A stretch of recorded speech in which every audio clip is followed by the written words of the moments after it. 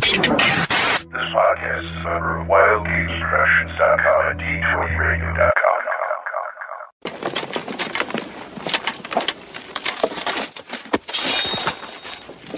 For that arrogance, I shall see you dead.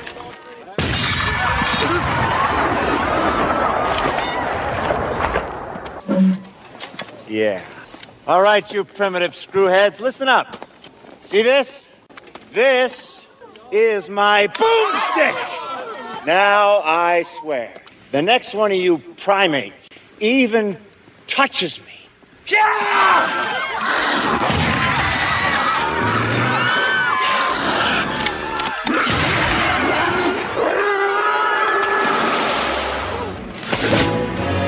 Now, let's talk about how I get back home.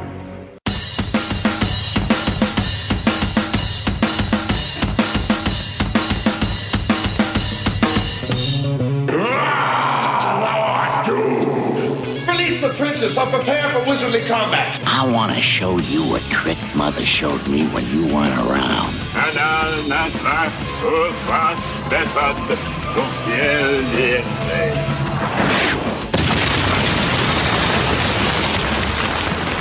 Welcome to Spellburn, a podcast covering the Dungeon Crawl Classics role-playing game and old-school adventuring. It's time to party like it's 1974.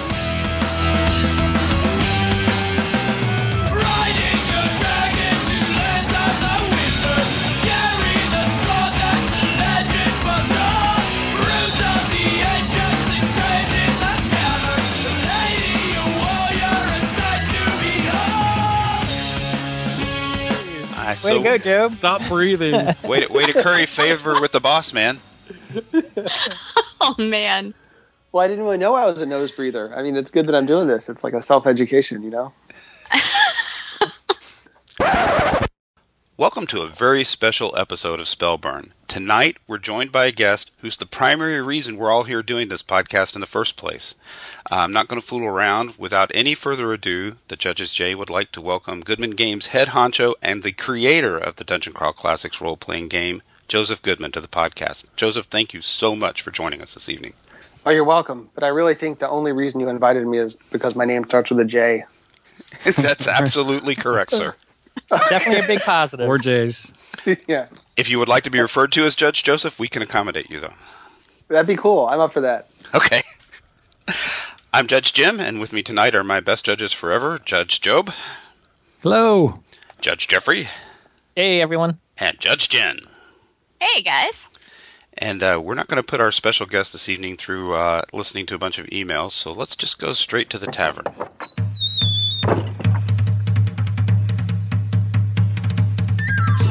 And the first rule of bartending is this. GBTB. Go beyond the book. Go beyond the book. What do you have? Heineken! F that! Tavern Talk. So, what did we all do in gaming this week? Judge Joseph, would you care to go first? Sure. I think most of my gaming these days qualifies as publishing. Every other Monday I have an actual gaming night, and then I skip it about every other time, so it really works out to once every fourth Monday. And yeah, I know. So this week my gaming stuff was more about publishing. We have the Chained Coffin. It's all done. I'm going back and forth with the printer on the final box specs, so that'll go off to the printer soon. X-Crawl is actually getting packed this weekend, so those Kickstarters are shipping out. Age of Cthulhu, the final books came in. Actually, the coolest thing that I did in gaming this week, I got the printer mock-up for the Judges Guild book. Ooh. Nice. Yeah, so this is the coffee table edition that'll be printed large enough to hold a page that's more than 11 by 17, the size of the original Judges Guild journals. So the printer made a mock-up for me so I could see quite how large it was and quite how heavy it was, and it looks awesome. So that was really cool to get in the mail. I'm trying to do the spatial math in my head. That would make it about a third larger than even the Metamorphosis Alpha hardback? Yeah, actually, I took a photo where I lined up DCC RPG, Metamorphosis Alpha, and then this mock-up. And DCC RPG actually looks really tiny next to it. Like, you almost have to have a human stand next to it. The book's almost as tall as my son. Like, oh, wow. It's crazy. Awesome. So, Goodman Games maybe not the biggest publisher, but the publisher of the biggest books. Right. That's what we're going for. Yeah. Awesome. Yeah, it might defy OSHA requirements. Like game stores might have to have new standards for handling it. Must be able to lift 75 pounds. Right. I'm just seeing these ships from China riding really low in the ocean as they get across. Oh lordy. How about you, Job? I actually just ran a game. I just got back. Get out. A little over an hour ago. So I was running Bride of the Black Manse today. Oh, hey. Nice. How did it go? It went pretty well. Awesome. Yeah, I don't want to give any spoilers away, but the ending came out to be pretty hilarious, and our players ended up with, the characters ended up with some permanent corruption with their brush with this, otherworldly being at the end. So it was a lot of fun. Gotta love the corruption. Yeah, we have some really awesome characters in the game, but I can't even talk about them because every single one of them has like totally inappropriate name. One of those games. Oh, yeah. Yeah, well, let's try and keep it all ages on the podcast. Yeah. How about you, Judge Jeffrey? Let's see. The online game is we're still playing Swords and Wizardry right now. Last time we went to help a farmer out who turned out to have some sort of giant insect problem. So we're all still first level. It was a fun little adventure, clearing out a barn and a house of some large, oversized insects. But the game went really well. It's been different playing some of the old OSR type stuff like that. But it's been a good time. So that game is going well. Sweet. Judge Shin, if my math is right, you just came home from a game too. I did. We were playing First Ed today, and my dwarven fighter thief died from friendly fire and was reincarnated as an elf. And so there's been much mockery from the family and the rest of the party. And I kind of don't even want to talk about that. Most importantly, in the past week, a new friendly local gaming store opened, Dungeon Games in Estero, Florida. And Yay. I will be running DCC demos for 2 to 3 hour slots like every other Friday now. Rockin' good news. And I think most importantly, Judge Jeffrey, you'll be so proud. I actually sandboxed my first game. Yeah, Yay! that's awesome. I saw your post online about that. It was really cool getting to revisit some popular themes and use parts of modules that just haven't fit for this group. I've been able to kind of cherry pick a few little things from that. But yeah, apparently it didn't suck, and they want me to do it again next week. So we'll be picking things up, and I still have to get the report completed and posted. But yeah, it was both terrifying and exhilarating all at the same time. I'm so very proud of you. Supposed to be. Highly recommended. I'm glad to hear it went well. I'm so very proud. Yay! What about you, Jim? Oh, Lord. Last night, Judge James, my co-judge, ran us through the grand finale of what eventually occurred to us was a post-apocalyptic reskinning of Harley Stroh's Sailors Under the Starless Sea. We finally figured out what we were in as we were trying to get a grav sled across a cavern full of aphids that would attack you if you didn't have the right pheromone spray on you, which we, of course, at first had not stumbled across. So we had a great time. James is doing a really great job of running the system, and we got to break in the death stamp for next week's DCC tournament event. In other words, lots of us died. That stamp is awesome, by the way. Thank you, sir. Well, I mean, I just based mine on Harley's. That's true. But Harley's was awesome, but yours is awesome, too. That's great. Well, We're going to have to get like a fleet of those made. James had been just using a big red Sharpie, and he'd hawk a big X across the level 0 character sheet. But I can tell you, genuine playtest results, the players much more enjoy the chunk. Yeah. Everybody's into it. They're like, okay, I died. Do mine. All right. Well, let's get straight to the meat of the episode and segue over to Mighty Deeds. Wait a second. I have an idea. There's plenty for the both of us. I move for no man. Ow! Mighty Teens. Joseph, thank you so much again for coming on the podcast. We really appreciate it. Sure. Yeah, thank you. Thanks. Usually it's customary when a guest comes on to start with, how did you start in gaming? Oh, that's a good question. You want, like, the very early days? Right. Sure. Yeah, whatever you want to start. Actually, so my earliest memory of anything related to D&D was, let's see, my brother had this friend named Wayne, and somehow Wayne and my brother and I got a hold of a D&D book. And this must have been the red one with, like, the Arrow Otis, Sorceress, and Dragon on the cover. And I remember we were on the back steps, and we had like everybody else who played D&D without somebody to teach them, we had no idea what we were doing. Right. And we just had a bunch of guys like go fight some monsters. And I thought hit dice on the monster meant that's how many dice you rolled when they attacked. Yes, I remember it was like every creature I'm rolling like 8d8, and like the team always lost. And I was like, this game sucks. Like we always lose. So your very first experience gaming influenced some of your design decisions later in DCC. I guess so, now that you mentioned it. I never connected that dot. But yeah, we died a lot. And then from there on, we did like a campaign with the neighborhood kids once we got going. And actually what I remember most about that campaign was it ended with this kid, Baron, who lived across the street from me. His real name was Baron, which was like perfect for D&D. But he had a magic user, and I was the DM, and all the guys got in an argument about, I think it was the Isle of Dread, but somewhere like where they were going to go in their boat or something. And Baron decided to settle it by fireballing the boat, and he destroyed the party's boat. Like it was gone. And then they couldn't take it anywhere, obviously, and he got to go where he wanted to go. But anyway, the campaign kind of dissolved after that. Those are a couple of the things I remember. Oh, and then I had this really cool monster. That's pretty drastic. Yeah, I know. Where's Baron today? He was a two-headed. He joined the military.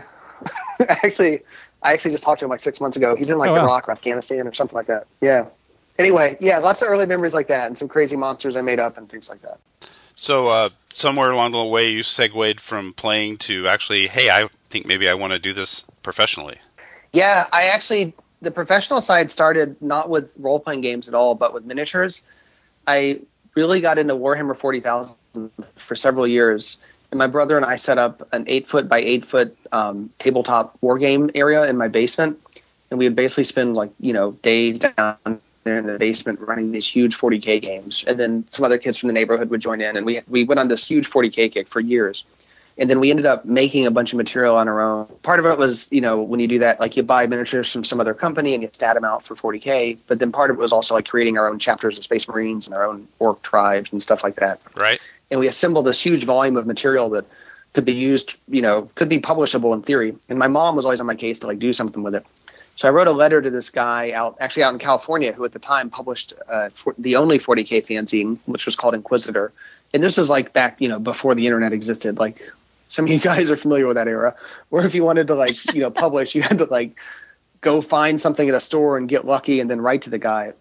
And this magazine was willing to publish it, but I was, young and impressionable, but I still thought their terms were terrible. It was, if I remember correctly, I had to give away all the rights for perpetuity and they paid me nothing. And I was like, what do I get out of this? Why would I do this? So this was back when I was 17, maybe, I started my own magazine, which was called The Dark Library, which was a Warhammer 40,000 fanzine. In the first issue, I printed up 200 copies, and I'd just taken this desktop publishing class in high school. And, I sold some copies at a local con, and this game store that I've been going to for decades called the Sword of the Phoenix in Atlanta, they paid me $25 to take out an ad, which I thought was amazing. Anyway, so I published that magazine, and through that magazine, I started soliciting advertisers for that.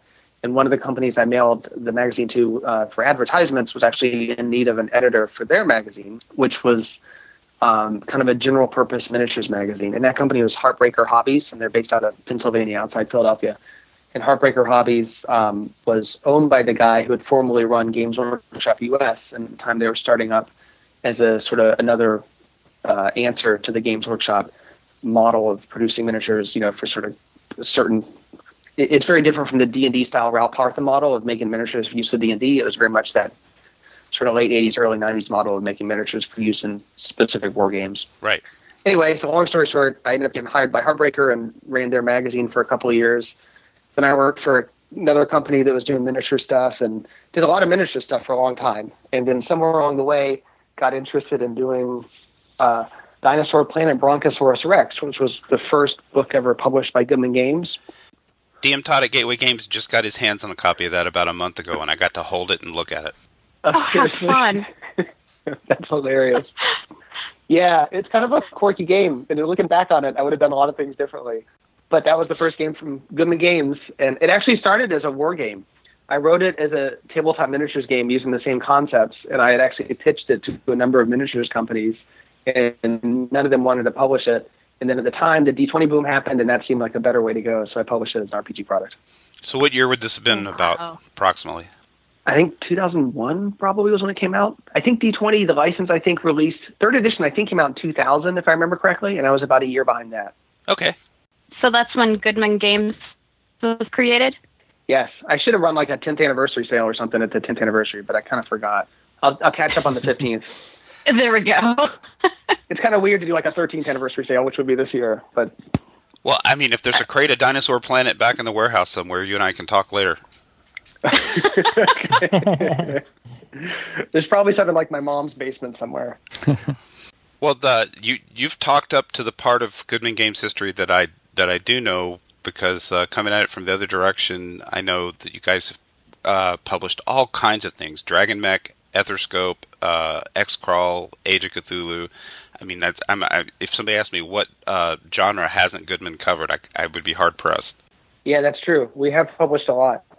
The DCC line has been one of the long-standing ones, in part because I think that's the kind of gaming I mostly, when I play D&D, like most of my memories are of just basic dungeon crawling. And so when I think I do that stuff the best. Like that's the part that somehow comes out the best whenever I get involved in it in terms of what I published. Not that the other stuff is in any way less, but it's just I'm able to pour a little bit more of my heart into it, and I think that comes across in the final product. Oh yeah, definitely. It's interesting to go back to some of those old Dungeon Crawl Classics adventures that were published initially for 3rd edition, and then 4th edition as that license became available, and see all the seeds of DCC RPG being planted. I mean, there's a level 0 character adventure, for example. Oh, yeah. No, you're right. A lot of the ideas started back then, and a lot of the reason DCC RPG came to be was because myself and a couple of the other writers who were involved and some of the artists, we kept bumping up against the limitations of the official D&D publishing process, and we couldn't quite do what we wanted. We didn't really know what we wanted to do, but we knew that we couldn't exactly do it using first the 3rd edition rule set and then later the 4th edition rule set. Well, it's hard to create a first level adventure where you go off to another plane and fight a demon, and D&D is written. Right. Yes. Yeah, like as much as I love Idols of the Rat King, which is the first DCC module, it used to just drive me nuts that you couldn't do anything really cool until you got really a high level. Whereas if you read Appendix N, and part of this was when I decided to read all of Appendix N, like that's when I started realizing how much great fantasy adventure could not be experienced in D&D until you'd spent like a year leveling up your character. But yeah, this Appendix N is like full of everyday human heroes, like people, like a common theme is sort of the Earthman plucked to go to another place. And it always happens with like Joe Earthman. It's not like he's like, at least like if you read, is it Buck Rogers, who was supposed to be like a pro football player and got, snatched out to do Battle in the Stars. At least he was like a pro football player, which like in D&D terms is like what, level 5 fighter or something. Like Edgar Rice Burroughs, it's just like a dude who gets sent to Mars, and Zelazny's like the same thing. Like a lot of these stories are not at all, they don't involve leveling up. You get started right away as a low level guy. That's one of my favorite features about the DCC system. Yeah, me too. I mean, if you want to burn your luck down enough as a first level mage, you can pull off some pretty good stuff. Yes. Yeah, and I'm sure you've all experienced con games are very different from campaigns when that kind of stuff happens. Without doubt. Definitely. I'm sorry. I'm just laughing because I blew one of Job's games up that way. Oh, my God. If you keep repeating that, it might be true one of these days, Jim. All right, sir. You remember it your way, I'll remember it mine. Now, boys. So, I don't know. I'm just going to jump in there and ask something. But, Joseph, can you tell me what OSR stands for? OSR? Yeah. Are you saying that because of the online crap storm that's been going on for 2 weeks? Yeah. Yes, of course. Don't get Joseph drug into the middle of Isn't that, it man. Well, dude, I don't even like go on the internet. Half the time that I find out stuff is going on, it's like somebody's like, "Hey, did you see this?" So I'm gonna guess old school response because I have no knowledge of that. What you refer to? What am I stepping into the middle of here? Nothing really. It's just people like bloggers and other people online have been arguing about what it stands for weeks now. It seems like. What I recall when I published the first DCC module, there was no OSR. At the time I did it, I wrote a letter to Wizards of the Coast and said, "I'm going to use your trade dress. Are you okay with this?"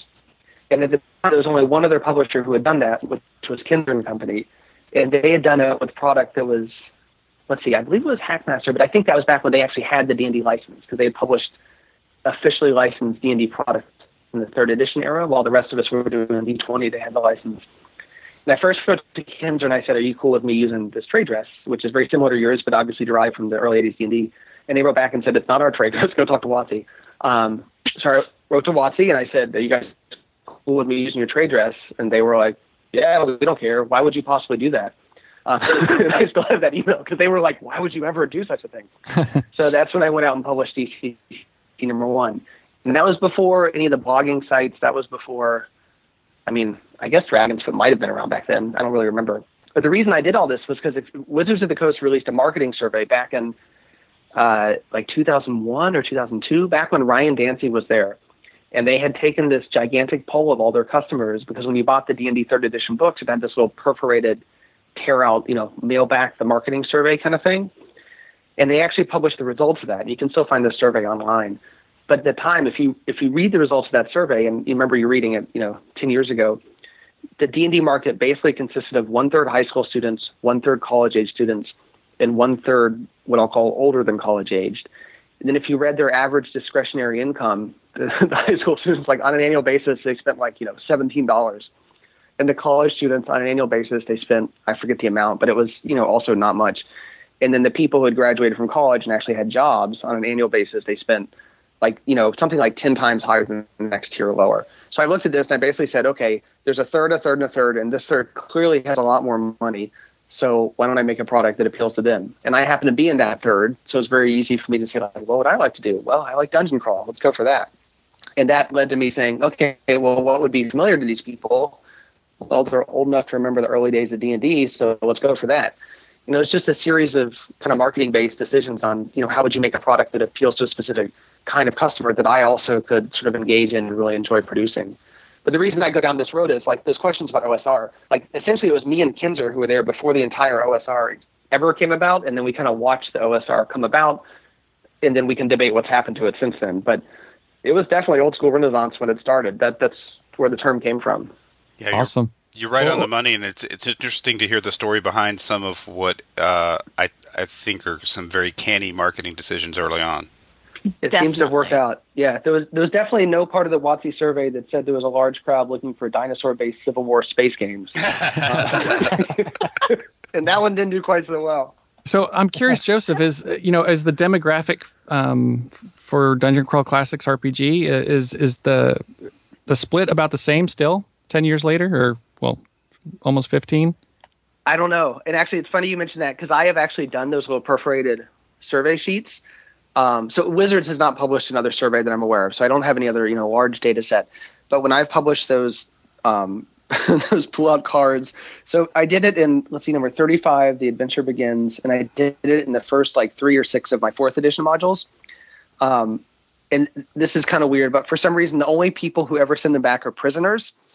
There's this thing where, yeah, it's really weird. Like if you're in prison, you can't get on the internet. And so these guys, anything that involves mail order these days, there's not a lot of places to do a mail order. So years ago, there was this company called, I think it was the Hit Point. They used to advertise in the back of every issue of Dragon. And back when that was a thing, Dragon Magazine used to have all these retailers who would advertise there before we all moved on to the internet. But one year I gave them 2,000 catalogs, and I was like, can you stuff a Goodman Games catalog in every order you mail out? And they're like, sure, we'll do that. So I was like, great, this is marketing. I'll reach all these new customers. And apparently a huge proportion of their mailing list is guys in jail who order stuff by mail order. And so I started getting all this letters from some guys in jail. And it came also with mail orders, but it's it's really difficult if you're a business set up in the modern era where you have this whole system set up for filling online orders, and then you get all these letters with like cashier's checks that the bank takes 2 weeks to cash, and I got to like track all this stuff. Anyway, so I diverged, but the point is that the only people who respond to that from my recent experience are surveys. So to answer your question, Job, I could give you a breakdown of the number of prisoners who fall into each demographic group, but I don't have a larger data set.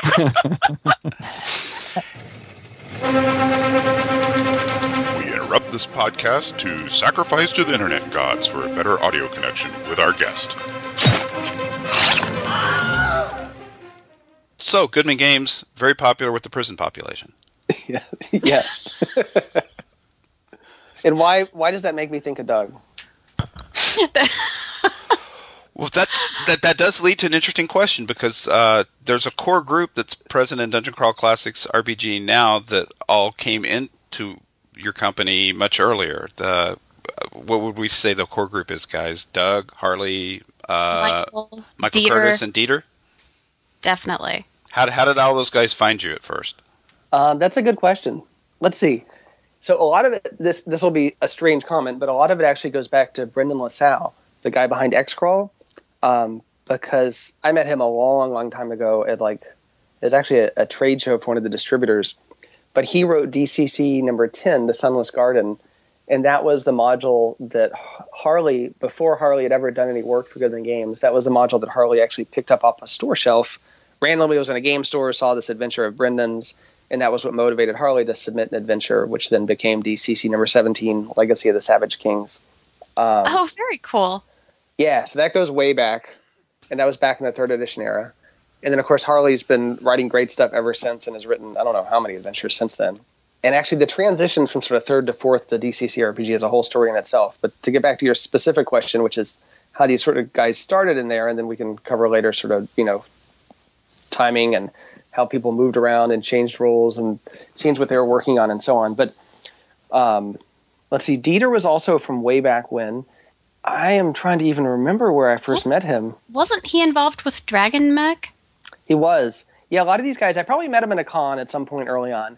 But he loves Dragon Mech. Like, he's always trying to get me to republish it and update it. It comes up like once every couple months. And someday maybe I will, like when the time is right. But he did some work on the Dragon Mech line. I mean, this must be, I don't even remember when this was, like 2006 or 2007, whenever that was in production. And he did some great writing back then and has been involved in sort of various projects ever since. He wrote a DCC adventure in one of the 2 hardbacks. It was either Adventure Begins or Adventure Continues. And then he's sort of just been involved in different ways all along.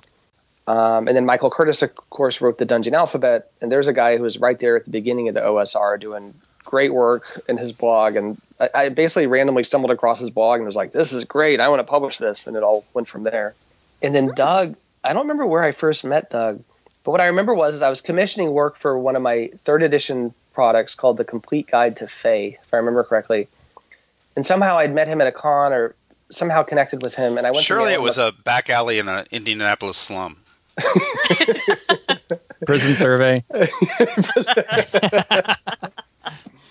Actually, this is another segue, but the Troll Lords and I used to throw a joint party every year at Gen Con, which we called Beer Con. We did it for 5 years in a row.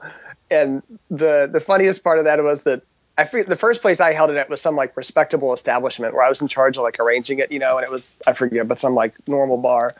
And then Steve tells me, he's like, Joe, we got the perfect place for the next Beer Con. It's called the Slippery Noodle.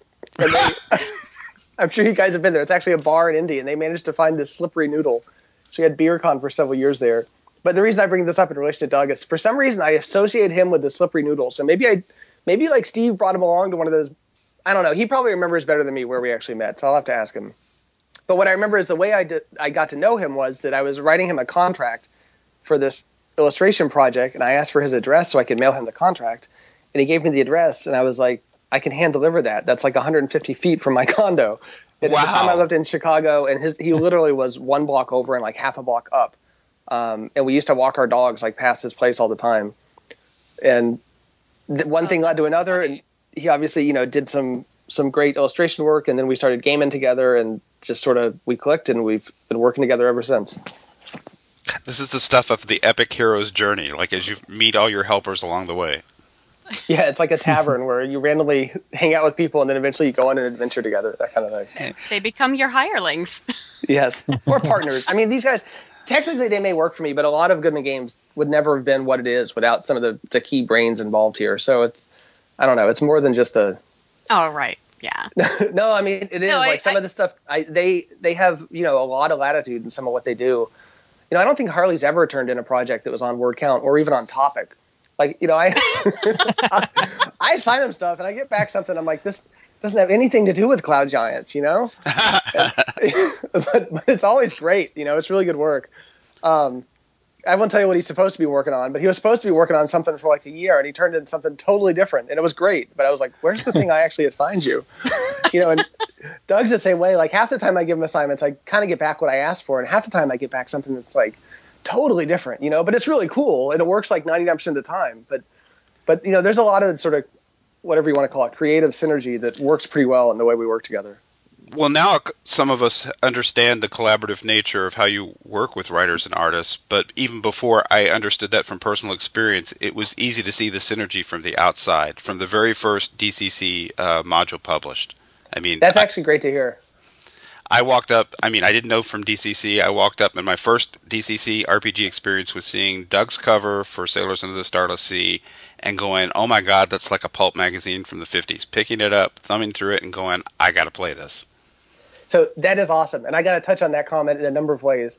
So first, the collaborative aspect. And this drives some people crazy. And Job, you experienced this with One Who Watches From Below. Yeah. But the writer sends in something, then we give it to the artists, and they occasionally come back with different ideas on how to illustrate it. Like in Sailors on the Starless Sea, the original Chaos Lord was sort of a black enamel armored, I think of him as kind of a Warhammer Fantasy Battles sort of Chaos Lord. And Doug came back with like, the one-eyed, flaming, blue-skulled, goat horn demon guy with the 3 right. Morningstar flail. And I was like, dude, this is awesome. But then we had to ask Harley to go back and rewrite a part of the module to tie out to the art. But I think it's worth it. There's this sort of back and forth, and it means it takes longer for me to put out stuff because there's the back and forth, but it produces great results. The results really speak for themselves. Yeah, no argument here. So, and the other thing... Oh, sorry, go ahead, Joe.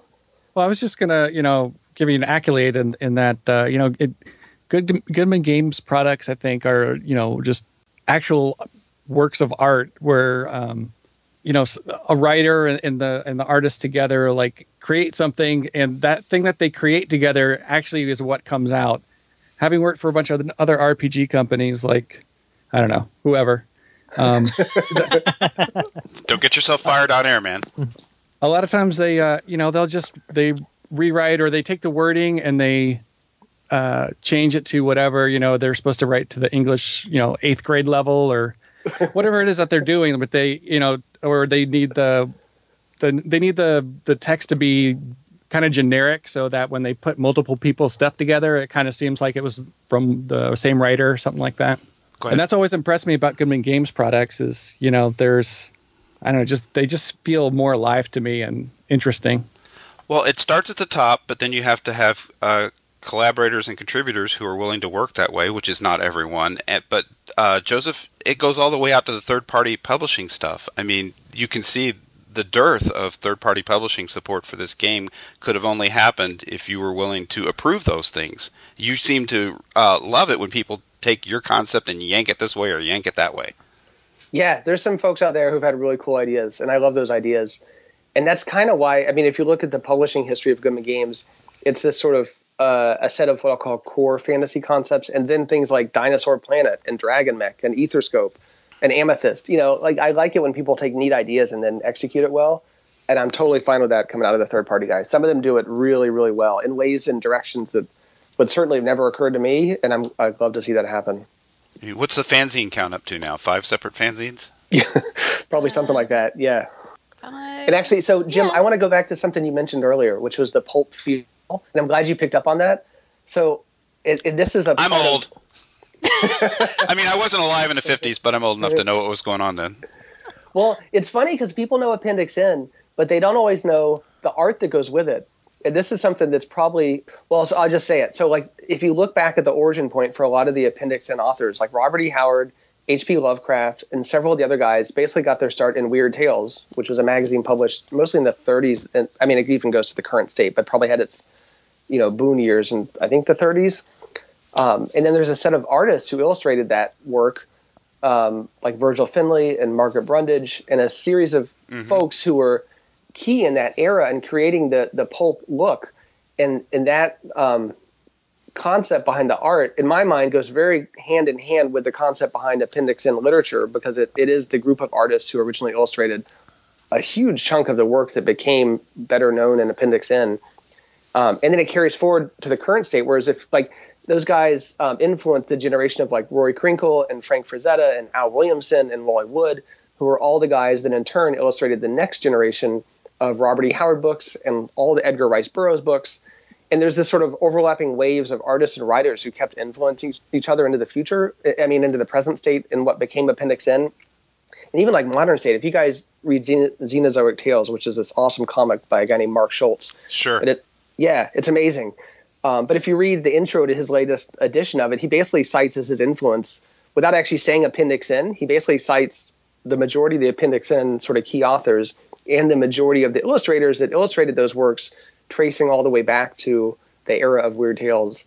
And so I'm glad you picked up on that, because a lot of people get the Appendix N literary influence and don't connect it to the Appendix N sort of visual, history.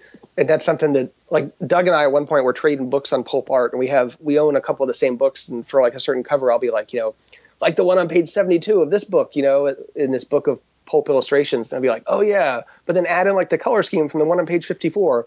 We have this sort of visual library that we reference as a way to keep it true to that original set of looks.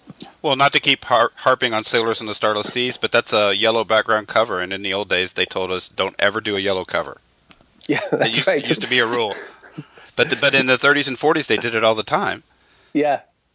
I love that moment in the Goodman Games seminar at GaryCon this past year when Doug was up speaking to the painting for Perils of the Purple Planet, and he's describing his choices. And he goes, and I stuck this in here specifically because it's not in the adventure, because the old paperback artist always did that. Yes. And so I love that, and I love doing that in adventures. So Harley for a while was on a kick where, and actually I think he did this in Bride of the Black Manse, Job, since you just played it. He would include in every module one, what he called a Gygaxian word that was real. So some crazy word from, just the kind of word that nobody knows unless you look it up. And then he was including one made up Gygaxian word in every module, a word that literally he made up, but it sounded really complicated. And that's got to be a word. It fits the context and it's probably real. And so unless you were looking up all the complicated words in his modules, you wouldn't catch it. And then Job, I love what you did in Death Ziggurat N0G, which is one of the modules he wrote for Metamorphosis Alpha, where in one of the tables he omitted entry number, I think it was number 7. 7, yeah, right. Right, because in the original, so many of the original books, but especially in one of the original Metamorphosis Alpha, or I guess the original book, there's a random table that has no entry number 7. I love stuff like that. So was that intentional, Job? Yeah, I did it on purpose. No, I totally did. And I put there's a sidebar in there that says, I did this on purpose. He didn't just do it, he pointed to it. Got it. I love those little references, though, to the classic elements of the old school. Yeah. Well, hey, speaking of which, when are people going to start getting their Metamorphosis Alpha books? Do you have any idea? Well, they're on a boat. And that boat is supposed to...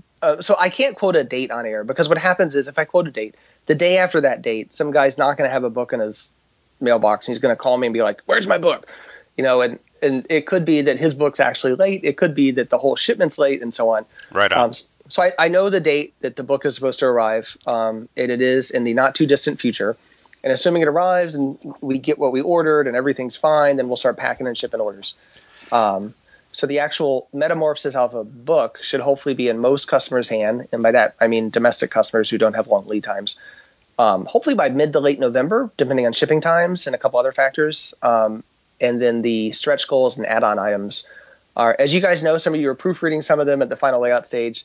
They'll probably arrive shortly thereafter. The catch on those is originally I was going to package them for one cohesive shipping cost, but the trouble is because the book is so freaking big, if I actually package it with the modules, it'll actually cost people more in shipping costs, because then there's sort of air involved around the edges of the modules because the main hardcover is so much larger than them. So it's actually cheaper to ship them in 2 separate packages. I would never grill you on air, Joseph, about when something's going to show up, even though my brother, who lives a mile and a half down the road, already got his bracelet, his MA bracelet, and I haven't gotten mine yet. I would never do that to you on the air. No, that is exactly why I don't quote dates, because stuff like that happens. Dude, it's the post office. Like, what am I going to say, you know? Jim, we got mine. ours. Yeah. Yeah, I got mine. Bob got his. Screw you guys. I was rolling my dice today. I'm going to wait, and then I'm going to get a brown bracelet. No, never mind. Actually, did anybody get a captain's bracelet yet? Not that I've seen online. Okay. I got a red one. That's command, right? No, red. The command Security. is red and blue. Yeah, red is security, I think. Oh, security. Okay. Yeah, that's the one I got.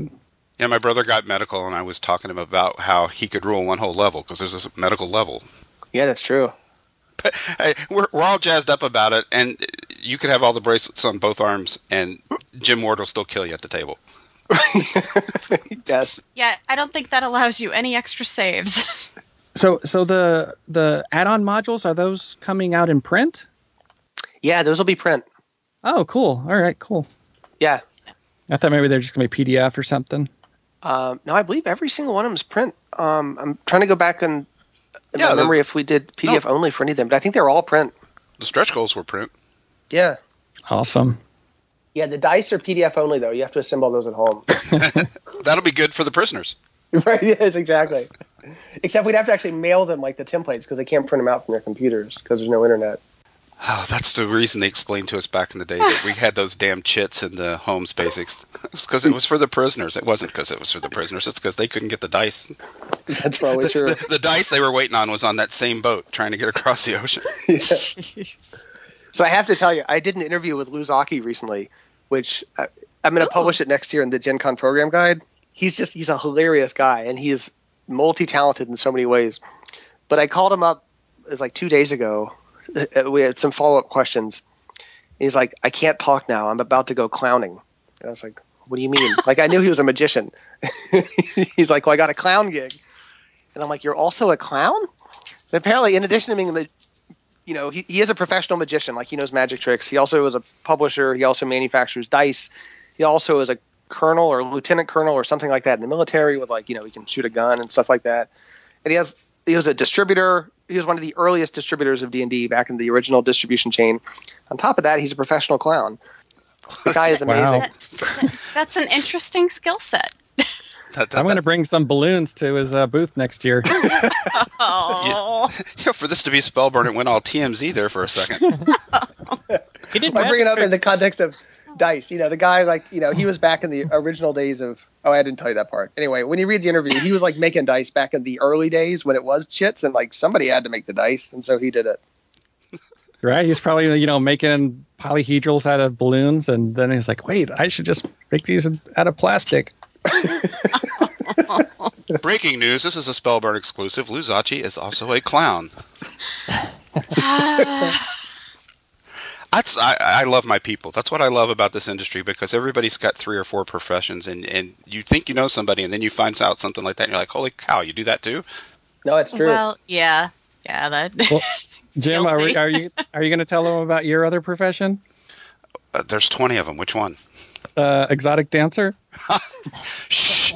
Damn it. Different show, different costuming. We've been over this, Job. Oh, yeah. I just want to know how Job knows that. Were you guys at the same club one night? I got nothing to say. I got to pay the rent. What can I say? Wow, that went off the rails.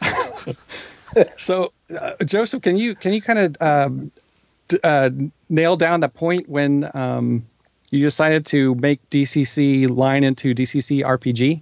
Sure. Yeah, that point was after the publication of DCC number, I think it was 63. So that's like the whole origin story there would take a long time, but the short version is that in between 3rd edition and 5th edition, there was a dark era known as 4th edition. That's right. From your mouth. Yeah, I know. But in the era of 4th edition, a lot of things could have gone differently in a lot of ways, including things like the economy. That was back when the recession happened, the Great Recession as it's now called. And so I think there are a lot of mitigating factors external to just D&D. But it is true that 4th edition split the gaming community in a big way, and it just didn't sell as well as I think anybody had hoped. And even my experience aligned with that. first couple months of 4th edition, sales were strong. I was the only guy to get on board of the sort of 4th edition license, which eventually became known as the GSL. And the fact that I was the only guy on board probably should have been a warning sign. But shortly after the launch of 4th edition, sales really slowed down quite a bit. And at the time, the industry was different and there was no such thing as Kickstarter. So I was heavily dependent on restocks from retailers. And the restocks in the 3rd edition era, especially when I had 50 modules in print, like every month I got these huge reorders of, the last 49 modules, and it sort of kept moving pretty well. But the 4th edition era, the retailers they would bring it in to put it on their shelves and they just would not reorder. So over time, several things happened, but eventually led me to sort of look at different options for where to go from there. And this was even before Pathfinder. There was like the beginning kernel of that thing that would become Pathfinder. So, options included going the route of where Paizo appeared to be going, but before there was a Pathfinder, going out on my own, sort of, and everything in between. And then sort of from the business side, take a pause. On the other side of that was, I'd started reading Appendix N, and this probably came down to a trip that we all took to the D&D Experience, which was the name of the con that used to be Winter Fantasy and now is D&D Experience. I think this was like 2008, but it was a bunch of us who went, including like me and, Adrian was there, Aaron was there, Doug was there, Harley was there. I think that might have been the whole crew. And we went there to promote 4th edition, but we talked a lot about Appendix N at that con, and the fact that 4th edition wasn't clicking personally with many of us. And we talked a lot about the things that we missed from that version of the game.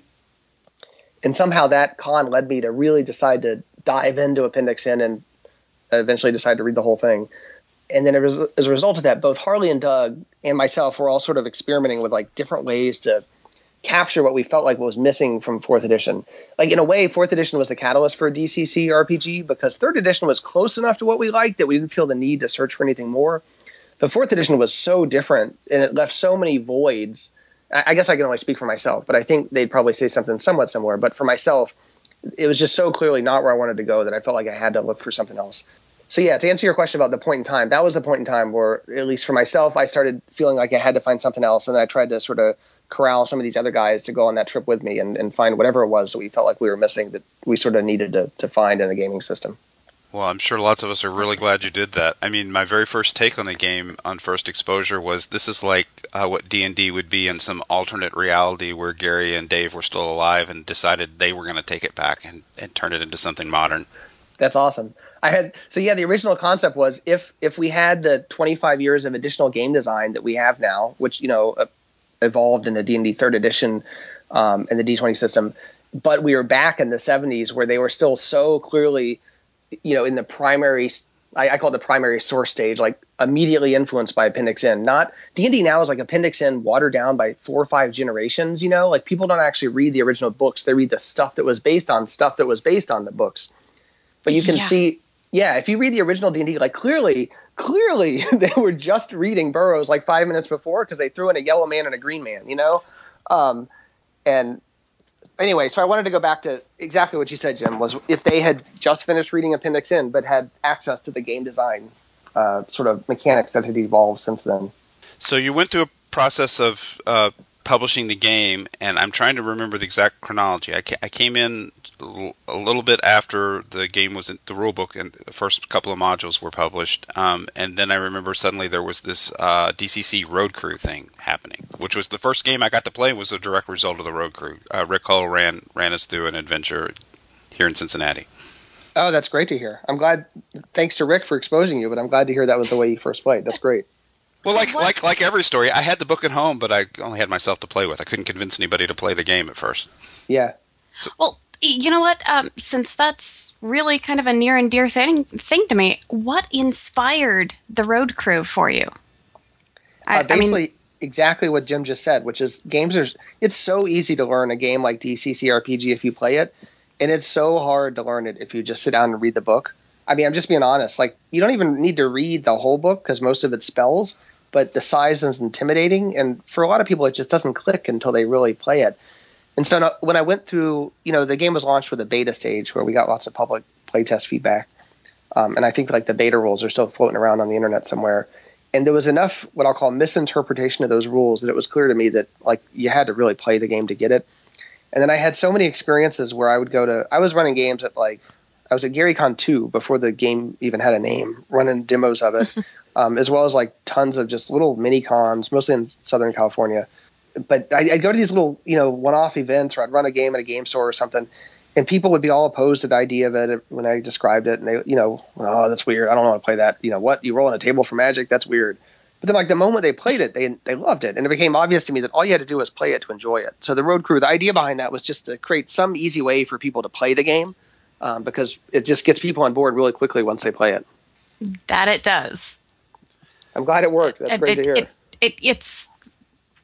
It really is brilliant marketing as well, because Thank then you. they I sit wouldn't call it down. brilliant, though. I think it's like a no-brainer. Like, you make a game, what do you do with it? You play. Like, if you go back and talk to the guys in the early days of the history, like, there were no online ads.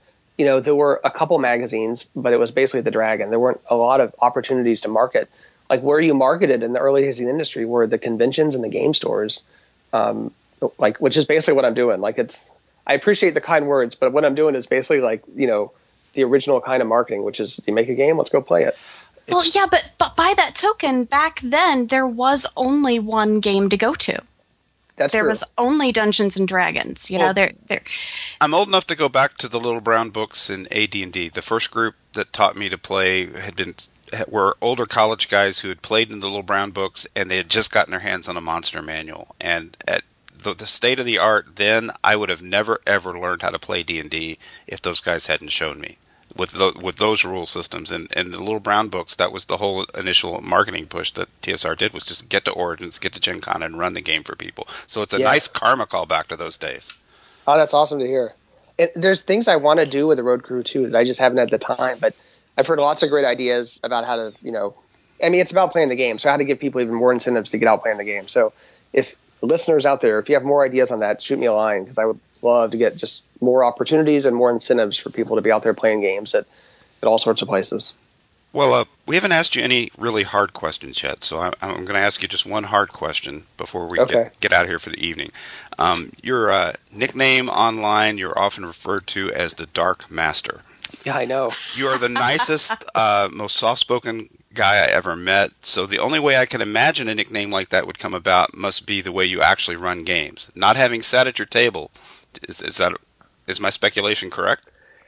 It could be, although I don't really know for sure. That nickname, it happened in the DCC RPG era. It just started getting bandied about, and so I really don't even know exactly where it came from.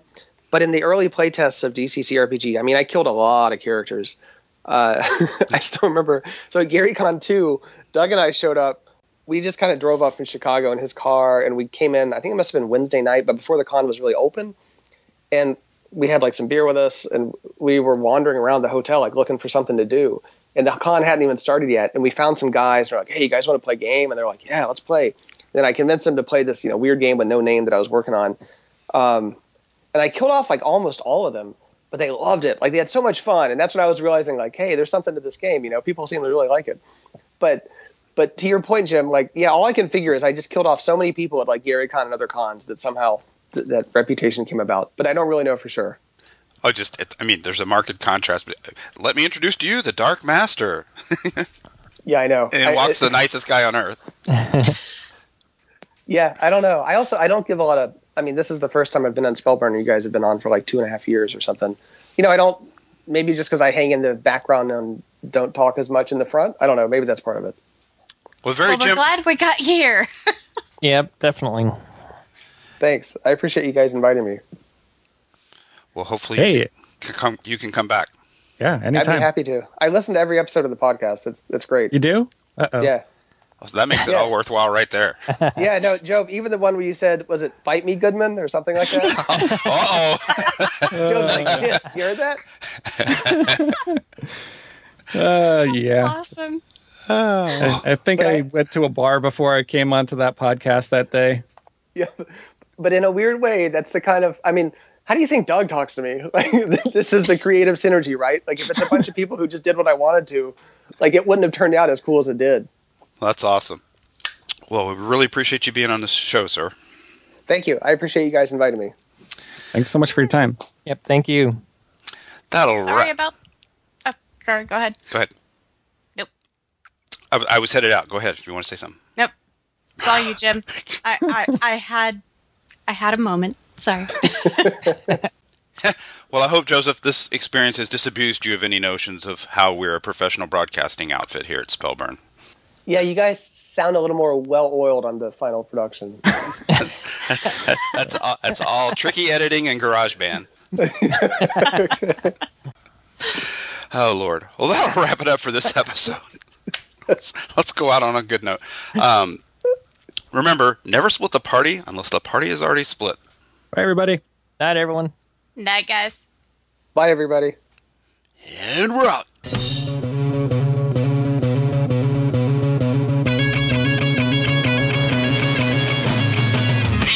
Podcast is a production of Wild Games Productions in association with D20Radio.com. The Spellburn theme music is provided by the band Glitter Wizard. You can find them at glitterwizard.bandcamp.com. Convention hotel accommodations and freelance writing assignments for the podcast were provided by the Dark Master Inns. All hail the Dark Master! Thanks for listening, and we'll see you next time on Spellburn.